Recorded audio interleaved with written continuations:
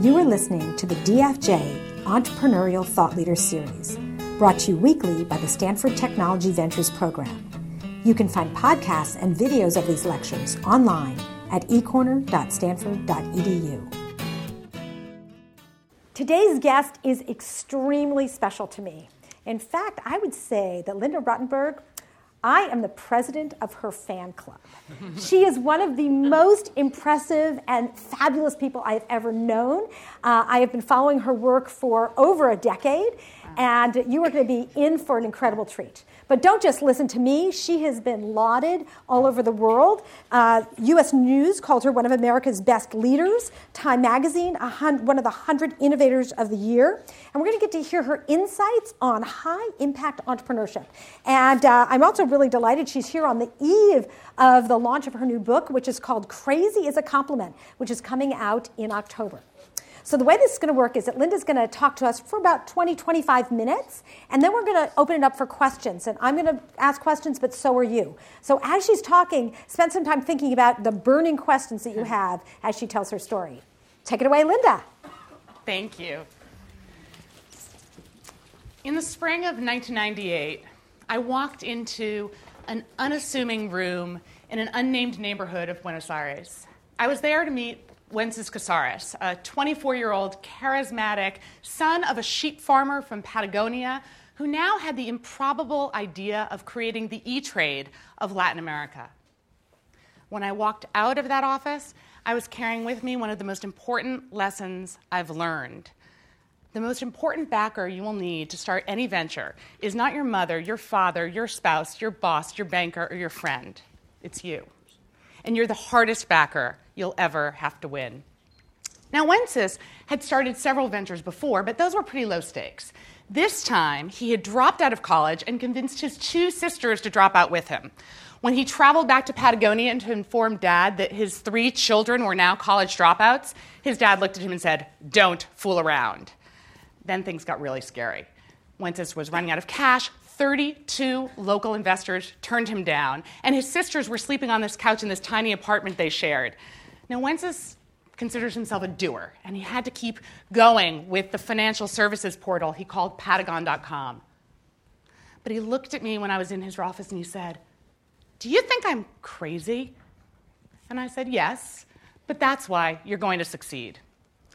I ended up creating Endeavor, co-founding it 17 years ago to support dreamers and doers like Wences. We're one of the first organizations to focus on the scale-up phase of entrepreneurship. We screen thousands of entrepreneurs every year. We've screened 40,000 to date, and look for the ones we call high impact, the ones with the biggest ideas, the greatest potential to create businesses that will grow and have impact, and the ones who can inspire others.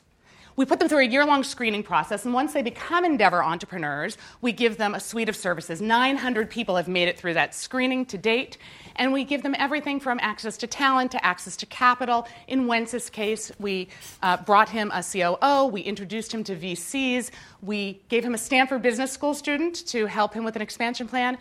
Oh, and he married my assistant, Belle. We are a full-service organization. And when, 18 months later, Wences sold Patagon.com to Banco Santander for a whopping $750 million, we helped him become a role model and a mentor. Today, Wences sits on my board. He's one of the most prolific mentors, not only for Latin Americans, but for entrepreneurs around the world. And kids today growing up everywhere from Patagonia all the way up to Mexico will say, if Wences can do it, I can too. I've learned a lot of lessons supporting these doers like Wences over the years, and I want to share 4 lessons today. But first, I wanted to just tell you a little bit about my own story and how I got started. I grew up in a traditional household outside of Boston. My parents met when they were 14 and 17 at a dance in Rhode Island. My dad was a lawyer, my mom was a stay-at-home mom, and they are incredibly loving, focused on education, and almost genetically risk-averse. Stability and security is what they crave. And some of this rubbed off on me. I went to Harvard for college, and then I took the safe path and applied to law school. But as soon as I got to Yale Law School, I figured out I had no interest in becoming a lawyer. And this was scary for me because up until then, I'd done the safe thing. I'd tried to please other people, but I really decided it was time for me to figure out who I was.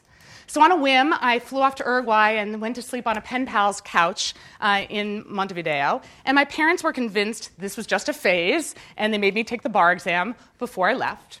But soon I'd moved to Buenos Aires, and I was dancing tango and rooting for local soccer teams. And I paid my way by working at a law school and then later at Ashoka, the organization that supports social entrepreneurs around the world. But at the same time, I was becoming enchanted with a new celebrity back home.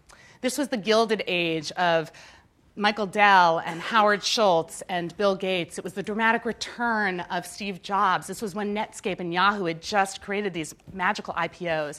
And I became a convert to entrepreneurship. It seemed to fit that moment of individualism and rebellion and daringness that I was experiencing. So I kept talking about entrepreneurship with friends in Latin America, and they really didn't understand what I was saying. And one day, I was late for a meeting, and I struck up a conversation with a taxi driver. He told me that he had an engineering degree, but couldn't find work except for driving a cab. I said, really? Excuse me, but why aren't you and I couldn't think of the word in Spanish, so I said in English, an entrepreneur. He said, what are you talking about? I told you that no one will hire people with my skills. Only the governments and big businesses hire. I don't know what you're talking about. I said, no, an entrepreneur is someone who starts a business of their own. He said, oh, empresario, using the word for big businessman. I said, no, it's empresario. Like, what's the word for an entrepreneur? Someone who starts something, who innovates on their own? He shrugged. I don't think we have a word like that here. And then it dawned on me. No wonder I wasn't seeing many of these high-flying entrepreneurs, these innovators in Latin America. Not only did they lack startup capital, which is why 32 investors ended up turning Wences down, they didn't even have a word for such a person. So I had a vision. What if there was an organization to find these young dreamers, to support them in scaling their businesses, to help them transform local economies? What if we created a global network around innovation?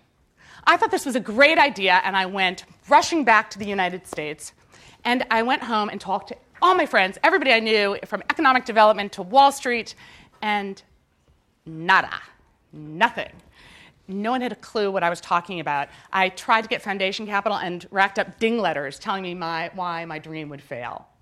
And that was my first personal lesson of entrepreneurship, which is that the first part of doing anything different is being misunderstood. Because if you think about it, if you're trying to shake up the status quo, then those following the status quo are not necessarily going to embrace your vision. But luckily, I found another person who had the same strange idea, Peter Kellner. He was at Harvard Business School at the time and had just come back from China, where he too had this idea to support these emerging market entrepreneurs. And the two of us had our first meeting at my parents' kitchen table outside of Boston. And we crafted the business plan for Endeavor on a napkin. Now, my parents were on the other side of the room. They were not pleased. My mother said, Linda, you're not thinking of giving up your job for this, are you? My dad reminded me of the pledge I'd made that I would take some time off the treadmill, but then I would focus on a real career. If I wasn't interested in the law, how about consulting? That wasn't working, so my mother took a different tack. You know your eggs aren't getting any younger, she said. I was 28 and a half, and at that point, my mother had myself, my brother, and was pregnant with my sister. And she said, you've got to stop getting on all these planes if you ever want to get married. So here I was caught between what my parents wanted for me and what I was feeling myself. It was the same feeling Wences felt looking at his sisters on the couch and what most entrepreneurs I know confront. It's that juxtaposition between doing what's the safe and the known and the unsafe and unknown. It's the juncture between hope and fear. And I chose hope. I looked at my parents and I said, I can't turn back. This is who I am. This is what I'm supposed to be. And I think that I've thought a lot about that kitchen table moment. And I think that my passion for helping entrepreneurs stems a lot from wanting to help them through those moments when they feel most alone, when no one else believes in them and their idea. Now, one of the things that I then learned is that once you give yourself permission to think contrarian, to be different, You must brace yourself because everyone else is now going to criticize your choice. And I learned this in one of the most defining moments of my career. So a few months after that kitchen table moment, I got a 10-minute meeting with Eduardo Elstein. Now, Eduardo had been a college dropout himself and had secured a 10-minute meeting with George Soros in the early 90s and pitched him this idea that Argentina was suddenly going to become a hot market. Eduardo walked out with a $10 million check from Soros that he proceeded to turn into the largest real estate empire in the nation. So 5 minutes into our meeting, Eduardo looks at his watch and says, okay, I'll try to get you a meeting with Soros. I said, no, I don't want to meet Soros. Eduardo, you're an entrepreneur. I'm an entrepreneur. This is about supporting entrepreneurs. Here's what I want. I want your time, your passion, and $200,000. Now, our meeting had been in English, but he turns to his right-hand guy, Oscar, and he says, esta chica está loca. He's like, she seems, it's like you're in a bad movie where the heroine kind of seems nice and charming, and then all of a sudden you're in the shower, and she's coming at you with a knife. A knife indeed, a butter knife to butter you up. I said, Eduardo, estoy decepcionada. This heroine understands Spanish. I said, this from the guy who walked out of Soros's office with a $10 million check? You're lucky I only asked you for $200,000. Eduardo gaped at me, looked at Oscar, took out his checkbook, and wrote me a $200,000 check and became chairman of Endeavor Argentina. And that is when I learned my lesson that is now the title of my book, which is Crazy is a Compliment. And in fact, I actually have a corollary, which is that if you're not called crazy, you're probably not thinking big enough. Okay, so 4 quick lessons that I've learned. Number 1, start planning. Stop planning. Start doing. Last year, I was on the Today Show with an MBA turned internet entrepreneur who talked about creating a 75-page business plan before starting her company and recommending that all viewers do the same. I nearly fell off my chair. I told Hoda and Kathy Lee, on that, we can agree to disagree. Endeavor's plan, as I told you, was written on a napkin. Intel's plan was 161 words and misspelled many words, including and. 2/3 of the Endeavor entrepreneurs did not create a business plan. Wences didn't create a business plan. And if that's not good enough, Inc. 500 did a survey of the Inc. 500 companies. Only 12% conducted formal market research before launch, and only 40% actually created business plans. And of those that wrote the business plans, 2/3 of those admitted ditching it within months. So what I say to entrepreneurs, or would-be entrepreneurs, is that really the trick is to view the world differently. And that I've come to learn that entrepreneurs don't look at the writing on the wall, they look at the spaces in between, because it's in those gaps where real impact happens. And as I like to say, the greatest entrepreneurs I know, they focus on pain points, not PowerPoints. They stop planning, they start doing. Lesson number 2, don't bet the farm. Now, we have this image sometimes of entrepreneurship as this incredibly risky thing. Ray Kroc, the man who took McDonald's to scale, said, if you're not a risk taker, then get the hell out of business. And this appeals to a kind of macho bravado. In fact, the term don't bet the farm came from the Wild West, where in 5-card draw, if you bet the farm, it proved you had cojones. Well, boys will be boys, but entrepreneurs will be savvy. And in my experience, most entrepreneurs are not risk maximizers, they are risk minimizers. We did a survey of the 900 Endeavor entrepreneurs, and most of them veered toward the middle in terms of their attitude towards risk. They dreamed big, they took that daring step, but then they executed small and did everything they could to then de-risk risk. They may have wagered a few chickens, but they didn't bet the farm. Lesson number 3. Now, many of the ways people today don't bet the farm is to apply what I'm sure you're familiar with here at Stanford, which is the principles of Eric Ries and lean startup. And while I am all for minimum viable products, I would like to suggest an alternative model that I consider the dark arts of entrepreneurship, and they don't teach it here at the engineering school. And the way I approached funders is I confined them to small spaces where they couldn't escape. I would loiter outside airplane bathrooms. I would lurk in fancy restaurants. I would hover around gym treadmills. Yes, I was a stalker. And that brings me to lesson number 3. Stalking is an underrated startup strategy. And one of my favorite entrepreneurs started this way. Her name was Josephine Esther Menser. So Estelle Menser, as she was known, was born to Hungarian Jewish parents in Queens, but she coveted luxury. One day, she was at a salon, and she noticed this beautiful blouse that a woman was wearing. She said, "Where did you get that blouse?" The woman looked at her dismissively and said, "Why would you care? You could never afford it." And at that moment, Estelle vowed that she was going to have it all. The jewels, the exquisite homes, the art. She was going to have everything.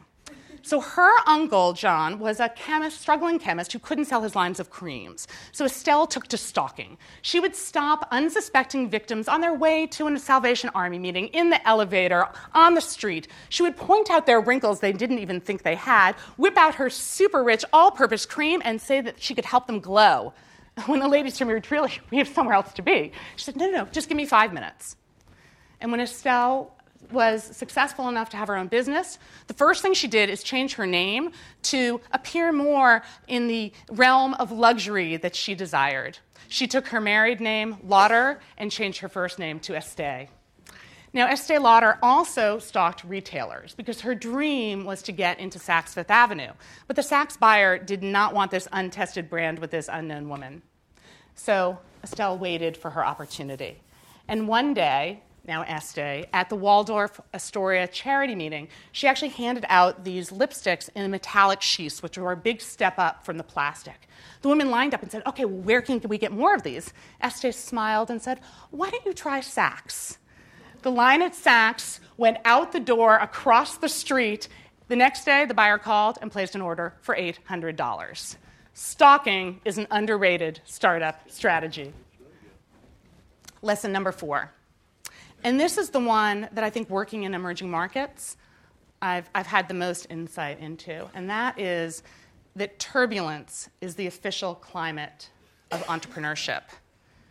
Stability is the friend of the status quo. Chaos is the friend of the entrepreneur. We started Endeavor in Greece in 2012. We spent 15 years working in the emerging markets, and afterwards, business leaders from Greece called and said they were interested. We then went to, more recently, Spain and Miami, so I've been joking that we now also work in the submerging markets. But anyway, Greece was in the middle of its financial crisis, and people said, "Why on earth would you go to Greece?" And I said, when economies look down, entrepreneurs look up. And while we've had many incredible entrepreneurs come out of Greece during that recession or come out of Egypt in the midst of revolution, I could give countless examples. My favorite 2 stories I'm going to tell today took place at a different time. One took place during the Napoleonic Wars. The Russians were invading France and looting and pillaging everything they came across, including the vineyard of Barbe Nicole Ponsardin. So Barbe Nicole was the 40-year-old widow of François Clicquot and had inherited a small winery. But she was very adept, and she actually did something revolutionary, which is she took the bottles, stored them in a rack, upside down, turned the bottles to freeze off the excess yeast, and it resulted in a sharper taste. Champagne to this point had been very sweet. And her 1811 vintage is considered the first modern champagne. She was widow, in French is veuve, so she's known as Veuve Clicquot. Now, the Russians come pillaging, everybody else is shuttering their doors, and Veuve Clicquot spots a marketing opportunity. She resolves to get the Russian army wasted. "Now they drink, tomorrow they will pay," she said. So she drowned the Russians in free wine, and when Napoleon's army beat back the Russians a few months later, she did it in reverse. So she gave the Napoleonic army the champagne flutes and the bottles, but they were riding on horses and they couldn't actually use the flutes. So instead, they took their swords and lopped off the necks of the bottles, and that is how sabrage was created.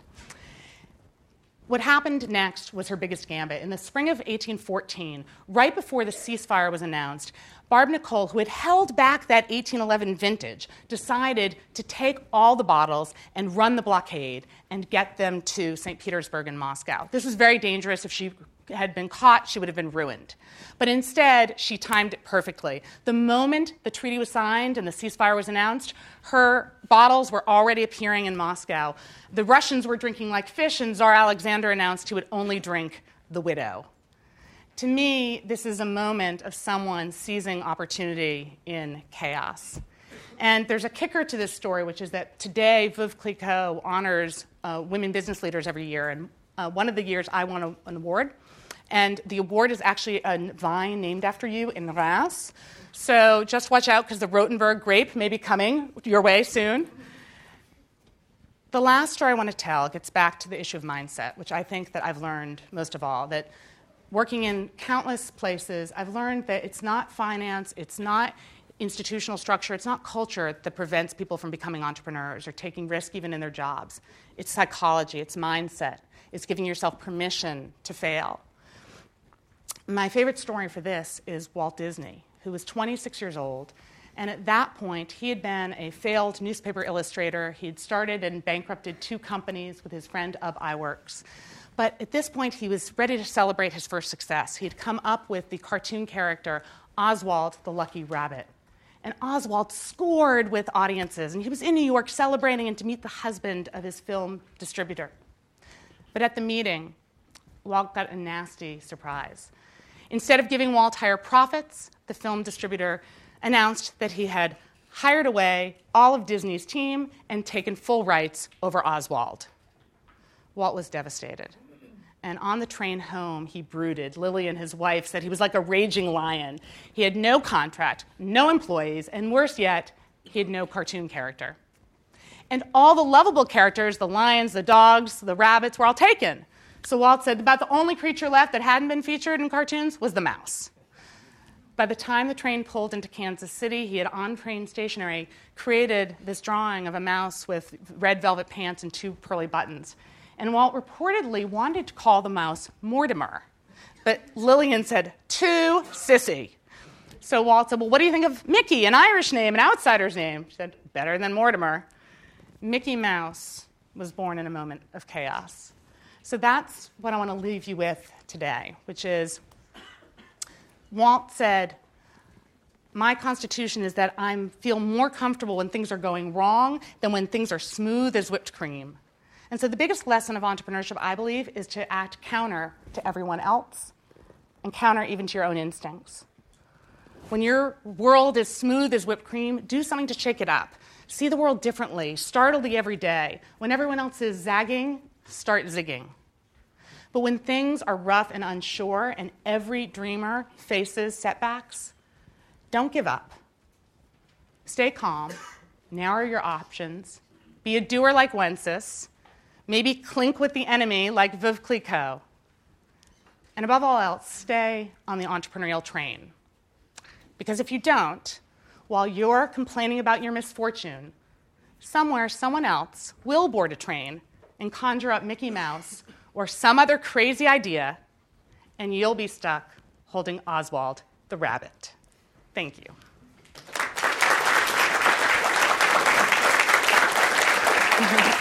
Okay. So now you know why I am the president of Linda's fan club. So I want to dive back into all the things you've learned from Endeavor. Yep. How many how many countries is Endeavor in now? We're now in 20 countries on 5 continents. Can you name where you started at least and kind of give us a little map of how you expanded? Oh, this is going to be my quiz? Yeah, if I forget anybody. We are in, all over Latin America, Argentina, Brazil, Chile, Uruguay, Mexico, Colombia, and now Peru. I don't know if you consider Miami part of Latin America. We're in South Africa. We're all over the Middle East, so Turkey, from Turkey to Morocco, Saudi Arabia, the United Arab Emirates, Jordan, Lebanon, Egypt. I'm probably forgetting something else. And then now in Southeast Asia, in Indonesia and Malaysia. Next up, and we are in Miami, I said, and next up is the Philippines. Spain and Greece are also in our network already. Next up is the Philippines, Italy, Nigeria, and then Detroit. Detroit. So, yeah. So. Well, so that's that great emerging market. What happens when you set up an office there? So let's imagine Detroit. you set up an Endeavor office there. What actually happens? Yeah. So believe it or not, I no longer stalk people. Now they call us. But we really believed from the get-go it's about mentorship. Tom Friedman called us mentor capitalists. So we said we've got to start, eventually our hope is that like Wences, our entrepreneurs become the role models that become the mentors. But you've got to start with the existing business leaders. So actually one of the stories that happened a little later, about 4 years into Endeavor, I got a call from Pedro Aspe, the former finance minister of Mexico. And he asked me to come talk to a group of business leaders about entrepreneurship and maybe bringing Endeavor there. And he undersold what was happening because I walked in the room and someone tapped me on the shoulder and said, do you understand what % of Mexico's GDP is in the room? I said, no, and I don't think I want to. And it was Carlos Slim and Lorenzo Zambrano and Emilio Escarga of SEM and all the business leaders. And they said, look, why is entrepreneurship happening in Brazil and Argentina and Chile? Why not Mexico? So I looked at them and said, okay, well, here in Mexico, you're the big fish, and you tend to eat the little fish. I said, so if you're interested in Endeavor, why don't you think of us as an aquarium where you learn to feed the little fish? And I thought I was going to get kicked out of the room or something, and instead they all signed up. And 10 years later, Emilio runs most of the media, and the top business magazine had a spread on a decade of entrepreneurship in Mexico, and the headline was Big Fish Feeding the Little Fish. So I think that really sums up our model. We have the top business leaders who commit. They think the one thing they can do is find and nurture these innovators that they otherwise wouldn't meet through their networks. I think one of the biggest insights that I learned about early on from Endeavor was the idea that one of the biggest problems in these parts of the world is that there aren't local role models. Yes. And so something we obviously don't have a problem with here in Silicon Valley. Right. You know, everyone in this room is probably starting a company. Okay. But when you go to these other places and you ask about entrepreneurship, people either think that, you know, it's a euphemism for being out of a work, or that, you know, your daddy gave you the job. Yeah, or that you did something government illegal. contract, or exactly, illegal. Yeah. I think trust is another big issue. No, I would tell the story of Steve Jobs and Steve Wozniak, and people would look at me and say, how is this relevant to my life? I don't even have a garage. And I think that one of the things we've done is, you know, I mentioned Wences, but so many of our entrepreneurs are running family businesses.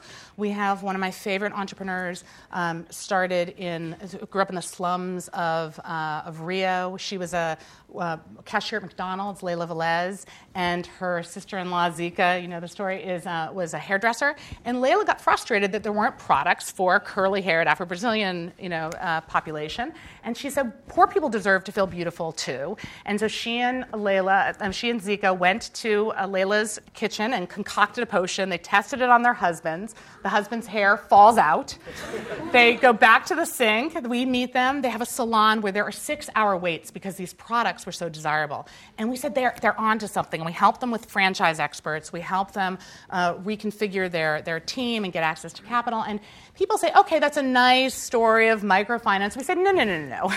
There's nothing micro about Leila and Belleza Natural. It's now this last year generated more than $80 million in revenues. They employ more than 2,300 women. And Leila goes around saying, this, if I can do it, you can too. That is the most powerful message. And I think telling stories that aren't just in tech and that aren't just young people, but people in all industries, really from all walks of life, the more stories we have that people can find relatable, the more people that are going to be starting something. Terrific. So you've been in now all these countries. Can you give us some sense about the differences between them? Because obviously, you probably have to do things differently when you go into these different cultures. Yeah, I was very nervous when I first started in the Middle East, and I was, I just didn't know if they were going to respond in the same way. I was a woman, an American, and it's been really fascinating that I started out focusing on the differences, but today it's really much more the commonalities. I think entrepreneurs everywhere, they have a desire to see things differently, to change the world for the better, to create jobs, and even on the operational level, we started, everyone said, oh, it's different in Saudi Arabia than it is in Brazil, and what about Uruguay? It's tiny in Jordan. And then then Fernando Fabre, who's now our president, who ran Endeavor Mexico and was so good and kept telling me what I was doing wrong, so I said, fine, then just come be the president. He started giving people scores based on their Net Promoter Score that we use from Bain to talk about how entrepreneurs view our services. And he gave each board a scorecard.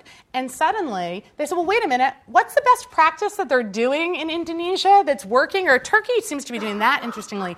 And suddenly, it's amazing. Competition really works. They all started saying, forget the differences. We're all going to apply what works. Great. So I want to, in a second, open it up to the audience. Does anyone have a question, a burning question they want to start with? Okay. What's your question? Great. Which is the best office operation? You know, the question is which is the best operation. I would say that one of the things that the scorecard really taught is that different offices are good at different things. And I think it really, so whereas Brazil and Turkey do a lot in terms of the broader conversation about entrepreneurship, in Mexico, they really focused on looking at universities, and they have 9 different offices in different countries. You know, in South Africa, it's something else. So what we've tried to do is take a little bit from every office and sort of call together the best practices. But there's no one office. And in fact, we started a co-investment fund called Endeavor Catalyst.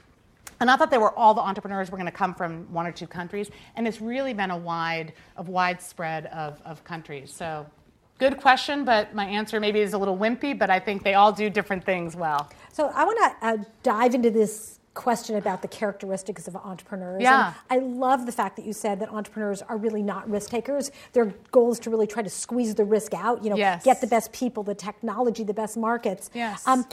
How do you teach people to do this? Is this something that you spend time actually cultivating in people? I think that actually in the book I talk about something we did at Endeavor, which is different profile types. I'm a big fan of Myers-Briggs, and so we actually did these different profile types. And what we've learned is you can be successful as different types of entrepreneur. There are some entrepreneurs that are focused on a brand, think of an Oprah Winfrey or Richard Branson. The others that are focused on numbers and metrics, thinking of a Jeff Bezos. There are others that are focused on the new thing. And there are others that really just want to have impact. What we think is know your strengths and then surround yourself with people who bring something else to the table. If you're not comfortable with numbers, find someone who is. If you're comfortable just innovating, doing mini innovations, get someone who's going to think more creatively. So what we found is we focus a lot on teams and making sure that within the team you have the different strengths. Great. And it goes way back in the back. Please speak really loudly. I read online that you're a member of the Council on Foreign Relations. I was just curious, if at all, how that relates to your work with Endeavor, and sort of what impact that has on the things that you decide to go after. Yeah, the question is about the Council on Foreign Relations, and I think that, to me, I think that a lot of the strategies now for diplomacy are failing because they're being held at the business level, at the political level.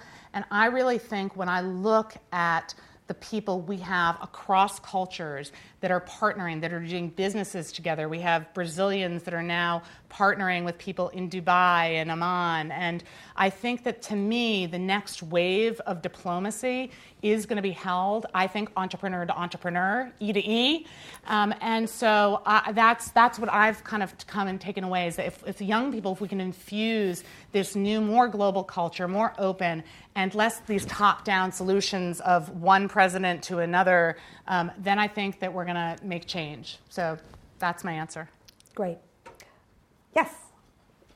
Hi, I'm a PhD candidate, so Yes. I do research on entrepreneurs. I'm curious, from the ground, what are the questions that you would hope that scholars at Stanford would be looking at? What are the burning questions that you have? Well, to me, one of the things we've started doing research at Endeavor, because we got frustrated, is that all the focus on ecosystem development, which is now what people want to do, they want to cultivate entrepreneurial ecosystems to solve, social problems. The two frustrations we have are, one, it focuses on the startup. We believe that most of the job creation, that most of the impact happens at the scale up. And a lot of times in these markets, it's family businesses that are taken over by the next level and the next generation, and they could get to the next level, but they need that help. So I think that's number one. I would love more work looking at what happens at the scale-up phase rather than all the research on the startup.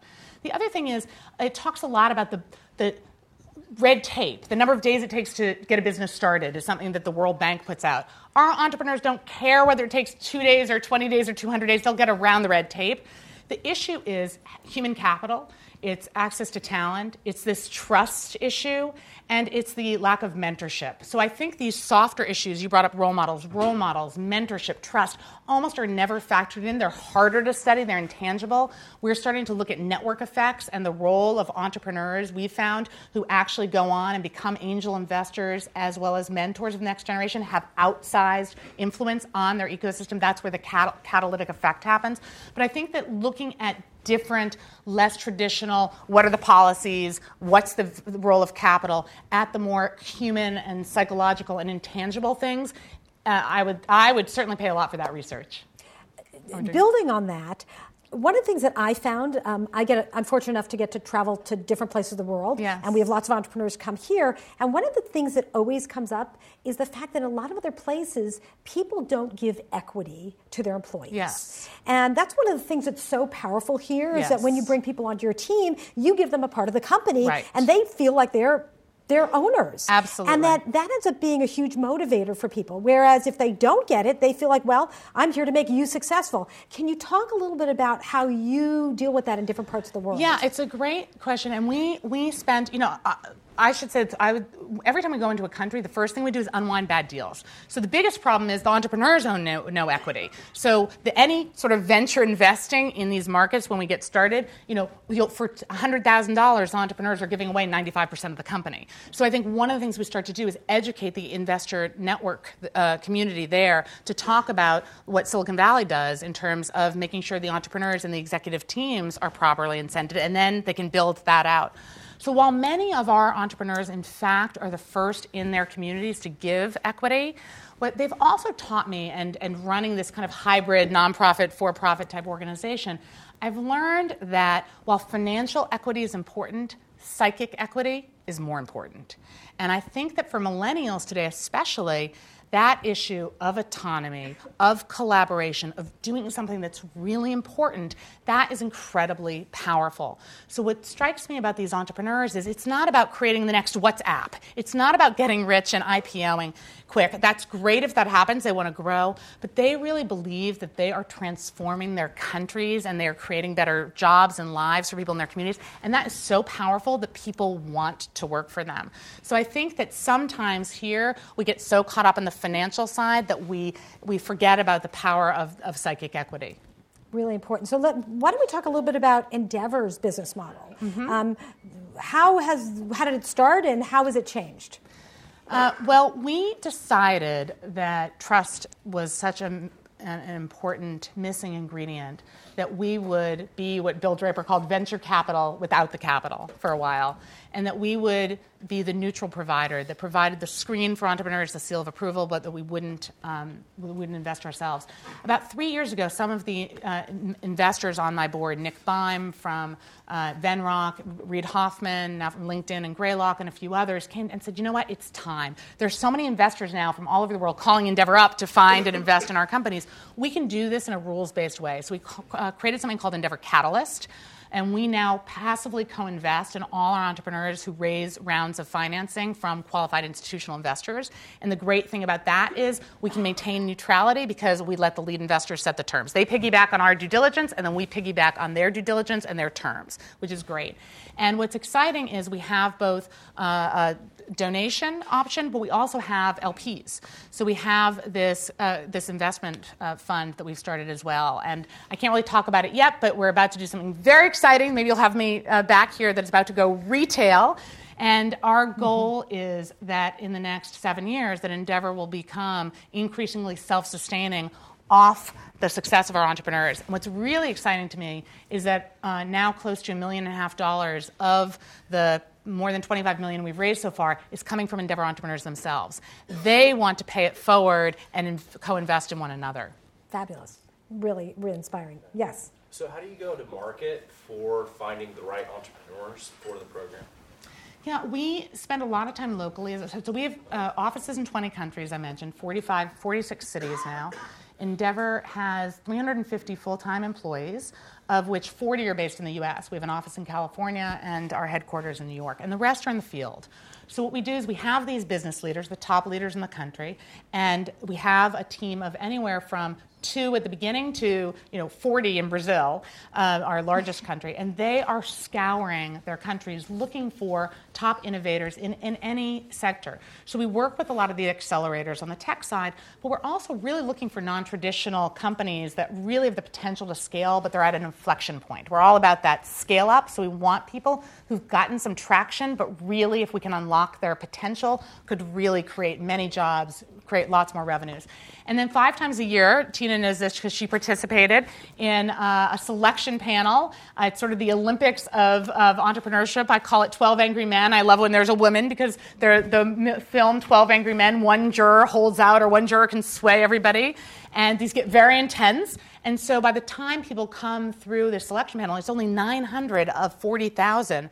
They have that seal of approval, and they have such good relationships. So we have entrepreneurs that have stayed in touch with the head of Amazon International or the head of different companies that can teach them about franchising or marketing. And so part of the process itself is the reward. And in fact, now 15% to 20% of the companies we select did not make it the first time. So one of our companies in Argentina that's about to IPO this year actually had to come through twice because we were told them the first time that they were too arrogant and they didn't have their plan in order. And they spent a year working to get into the Endeavor network, and now they're one of our top companies. It's called, Globant. Yeah, it was an incredibly inspiring experience. It was several years ago, and I still stay in touch with a lot of the entrepreneurs I met there. Exactly. In fact, Diego Piacentini. He, I met him there, and he then became an ETL speaker here. So I love that. That's great. Right. Any more questions from the audience? Yes. We just moved out here recently, and I'm getting ready to pitch my ideas. I've got the pain point nailed, as you described. Good, so you don't have your PowerPoint. That's fine. You need a PowerPoint here. But the trick is how to turn that, how to find a solution that makes it palatable. Because the pain point, people kind of like panic and run away from. And I need some kind of, maybe it's about pitching the positive side of it in order that people can listen, and that's when they'll write the checks, or how does one make that transition, I guess? I'm happy to talk offline. You can follow me at Linda Rottenberg on Twitter, and you can email me.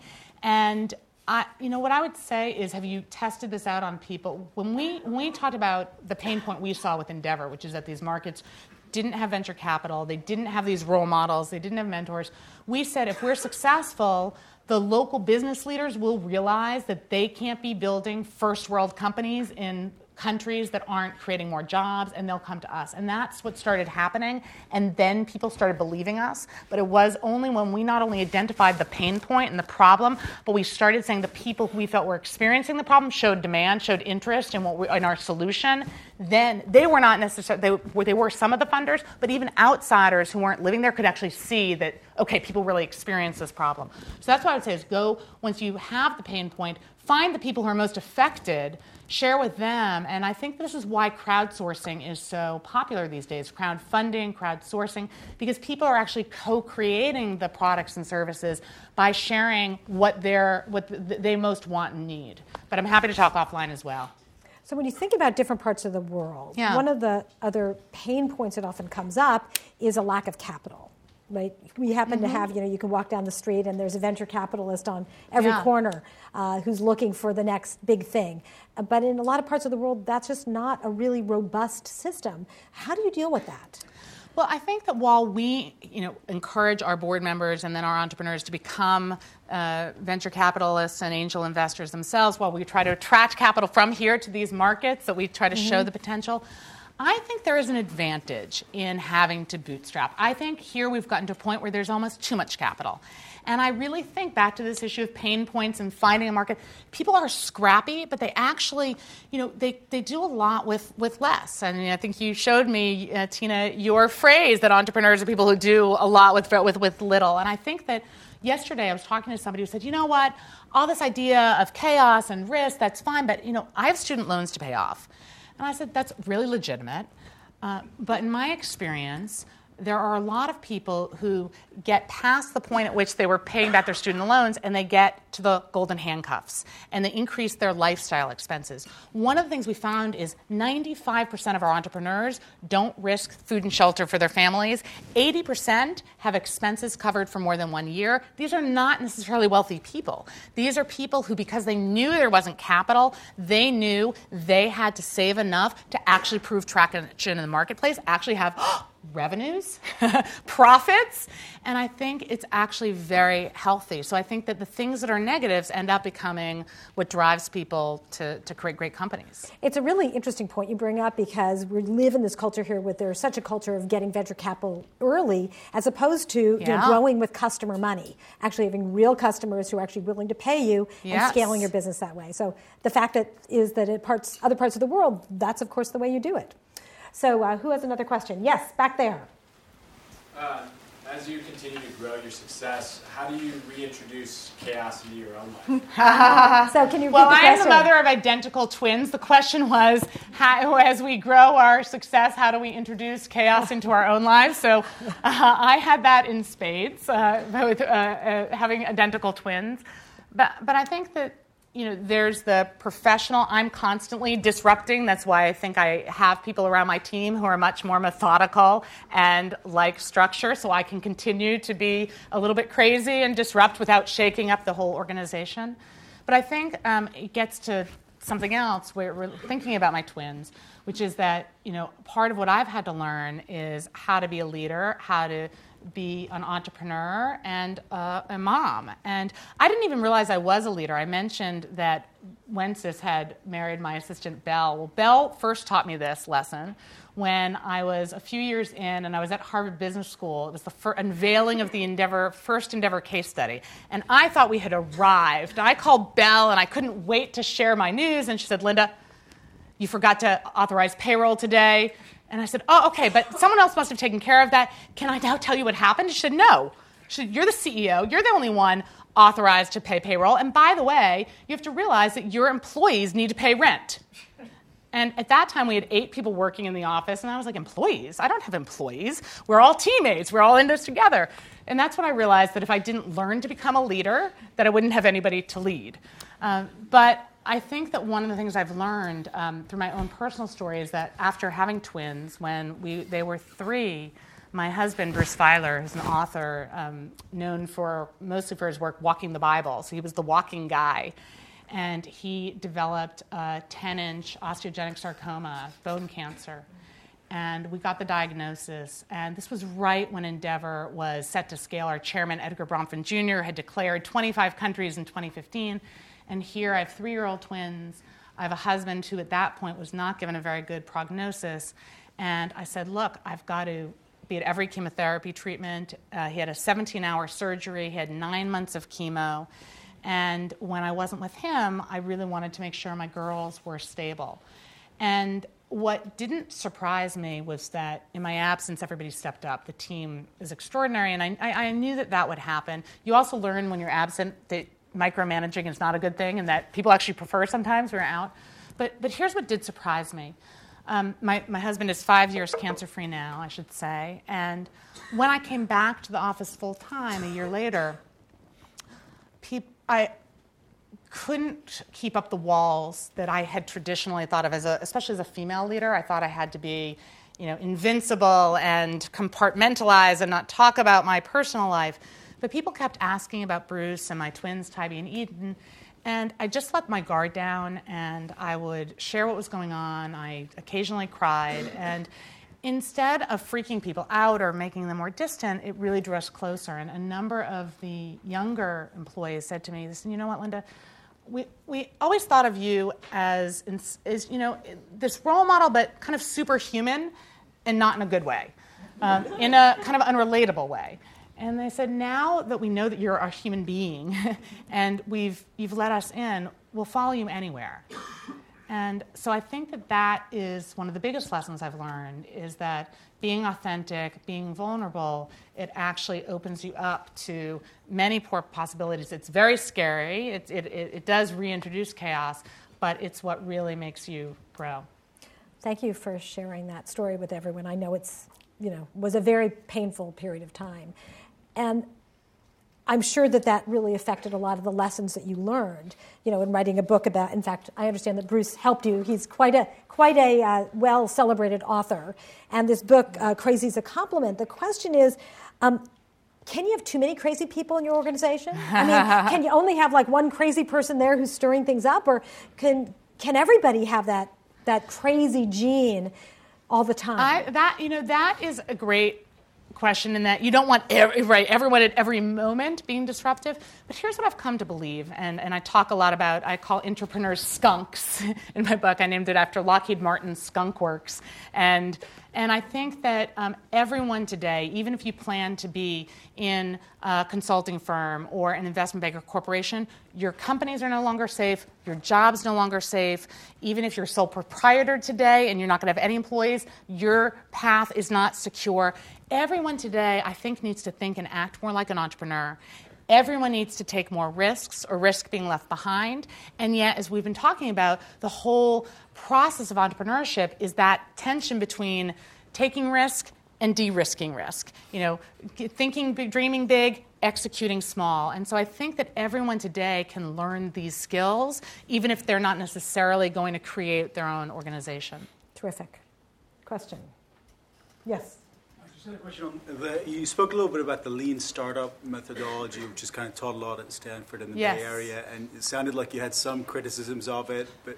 No, I was sort of making a joke. I think Eric Ries has done a phenomenal job. Many of our entrepreneurs use minimum viable products. I was just saying that it doesn't cover everything, and that traditional methods, including my joking, don't really stalk people. But I thought, that basically people, it's not just all about minimum viable products, that people actually... there's art as well as science to entrepreneurship, and I think a lot of it really is about psychology, and it's not only the psychology of the founder, it's about the interaction and engagement with the customers, with the funders, with the community. And so I think my only point in a trying to be somewhat humorous way is that I think we risk sometimes thinking everything can be boiled down to a science. Because as I talked about with the chaos, is that at any point, no matter how perfect your product is, no matter how much your customers love it, there's going to be moments of turmoil and disruption. And I think that, when you look at the top Fortune 500 companies, half of them were started during periods of recession and chaos. I think we've been taught here to prioritize stability. And as I said before, I really believe that stability favors the status quo, and entrepreneurship is all about disruption and turmoil. So all I'm saying is I'm all for lean startup methods, but don't think you're going to avoid all chaos. You're not going to avoid all crises. Every dreamer faces setbacks, and you've got to prepare yourself for those setbacks. Great. Yes? Can you share a little bit of your story at the very beginning? So you said you wrote this idea on a napkin. Yes. And then you went to raise some money. But what are some things that you've done that set up a foundation for your success and kind of got you through the dips and the challenges that most entrepreneurs face within the first few years? Yeah, I think that, I talked a little bit about some of the first believers. And after that scenario with Eduardo Elstein, La Chica Loca, we got a call from the 3G guys in Brazil, the men who've now taken over Burger King and Heinz and Anheuser-Busch. And they said, look, Linda, we want to bring Endeavor's model to Brazil. We want to create entrepreneurs, but we're going to be partners. We're not taking orders from you. So I think that one of the first things I learned is this is a partnership. We are not going to be the people from America with all the answers. Here's your formula and your franchise manual for cooking the hamburgers in terms of entrepreneurship. It's been a give and take. So I think that not having all the answers allowed us with our entrepreneurs and with our first believers to engage in this experimentation. People like Wences, I mentioned, and Layla of Beleza Natural, they were some of our first entrepreneurs. We said, look, we don't have the network built already. You're helping us build the network. Come along for the ride. We'll tell your story. And so it was really mutual, and it was really interesting. It gets back to vulnerability. the things that should have made us weak, we admitted that we didn't have the money at that point and that we didn't, even have that much of a network. But they joined us for the ride, and they felt like, all right, we're building this together. And in fact, many of our earliest entrepreneurs are now our board members. They're now our funders. So I think that that's the thing. Don't be embarrassed to have people co-create. I think that really, if you've solved a problem, people want to join you for the ride. They don't expect you to have everything done and set. But they will often trust you more than the foundations and the investors thought we were crazy. They didn't understand it. So that was the other thing. We went right to the markets, and we said, we're going to get our support locally. And then now we're a $30 million organization. Now we get support globally, but really starting with the people who had the need right in front of them, that really helped. I love that you mentioned Wences so much. He, of course, lives locally now. Yes, he lives locally. And has been one of our ETL speakers. So for anyone who's interested, you could go hear his story. Now running a Bitcoin company. Exactly. Okay, great. So crazy. So I work for an accelerator, and one of the things that I see a lot of is foreign companies trying to come to the Bay Area, come to the U.S. to try to build and launch their products. Yes. Like, what are you trying to focus on to kind of prevent that, like the brain drain happening, and trying to keep companies building their ecosystem? Yeah, I think that's a really good question that we grappled with about the brain drain. And you mentioned Wences. I think he's a fantastic example. So Wences has a place in Woodside. His fifth company Zappo is now run out of here. But he still spends so much time. He spends an hour or two a day mentoring entrepreneurs from around the world. He was just on a call with a financial service provider in Indonesia the other day. And I think that we said that's okay. We said it's okay if some entrepreneurs actually do come and become expats. But one of the things is that we're not just in technology. So I think that we've seen a lot of disruption, a lot of innovation happening in healthcare, in environmental companies, in restaurants, in companies that are creating a lot of jobs but are not necessarily the ones that are going to get the venture capital. And so when we have that mix, that balance in our network, we know there are going to be some local players that really build up the local jobs, and there are others that are going to have these huge role models, which we find exciting as well. So as long as there's a combination, we don't actually see it as a problem. Great. Another question. Yes. So you branded Endeavor as high-impact entrepreneurship. Yes. I'm curious what you mean by impact, because is it creating jobs, or is it the fact that the venture has a social goal? There's a bunch of different ways of placing what Endeavor means. Yeah, it's it's funny because in the book I start talking about I've given species names to different types of entrepreneurs because I think we've all, me included, taken this already clunky word entrepreneur and now added all these qualifiers: social entrepreneur, micro entrepreneur, high impact entrepreneur, and made it clunkier. So apologies for that. But we really were starting up at a point when people understood microcredit, and they assumed that anybody we were supporting in an emerging market must be someone micro. And we said, no. So we said, how do you describe that? And we said, it's going to be high impact. We always meant growth. So we were always adamant that we'll take any industry. We want these people to have a commitment to their societies, but that can be by creating great jobs and creating high-growth companies.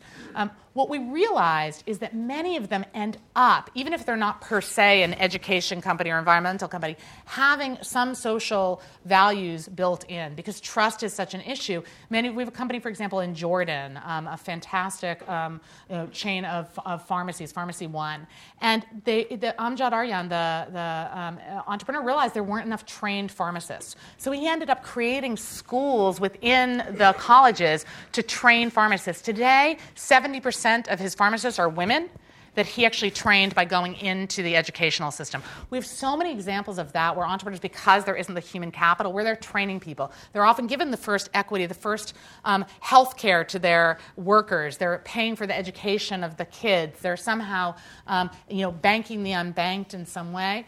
But I think that we said high impact is about the ability to create businesses that matter and will grow, and that we're at an inflection point that you could get them so that they weren't going to, wither away. Because what we see is 10 companies in many of these countries controlling most of the resources. And so that's what we mean. And now we are, though, in this impact investing space. And interestingly enough, we're finding that a number of people also believe that not only job creation, but what these companies are doing for their communities qualifies. That's my answer. So as we slide into the very end of this talk, are there any final words you would have even wanted to hear yourself when you were in school? I mean, imagine you had gone to Stanford and you were sitting here in this auditorium and someone who was an inspiring entrepreneur came in. What could they have said to you that would have really had an impact at that formative stage? I think there are a few things. I think one is that I was always told to keep doors open, to keep options open. And now what I tell people is close doors. I think you cannot be 1 foot in, 1 foot out. You can for a little while, but at some point you've just got to choose something and focus and do. You can pivot if it doesn't work out, but I find that people get paralyzed when they keep too many doors open, and that happens especially at institutions like this, where there are so many options you don't want to give any up. So that's one, closed doors.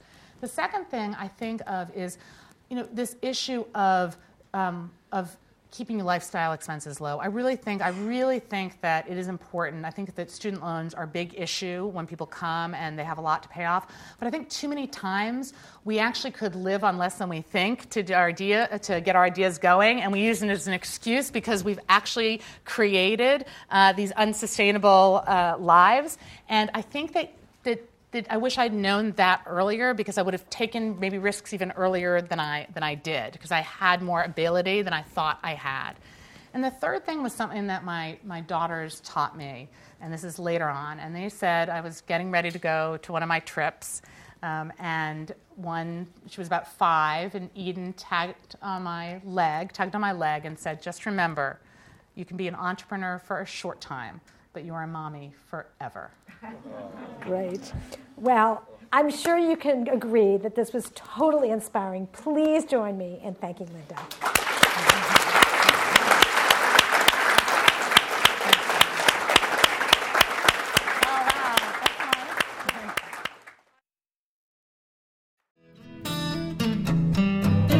You have been listening to the Draper Fisher Jurvetson Entrepreneurial Thought Leader Series, brought to you weekly by the Stanford Technology Ventures Program. You can find additional podcasts and videos of these lectures online at ecorner.stanford.edu.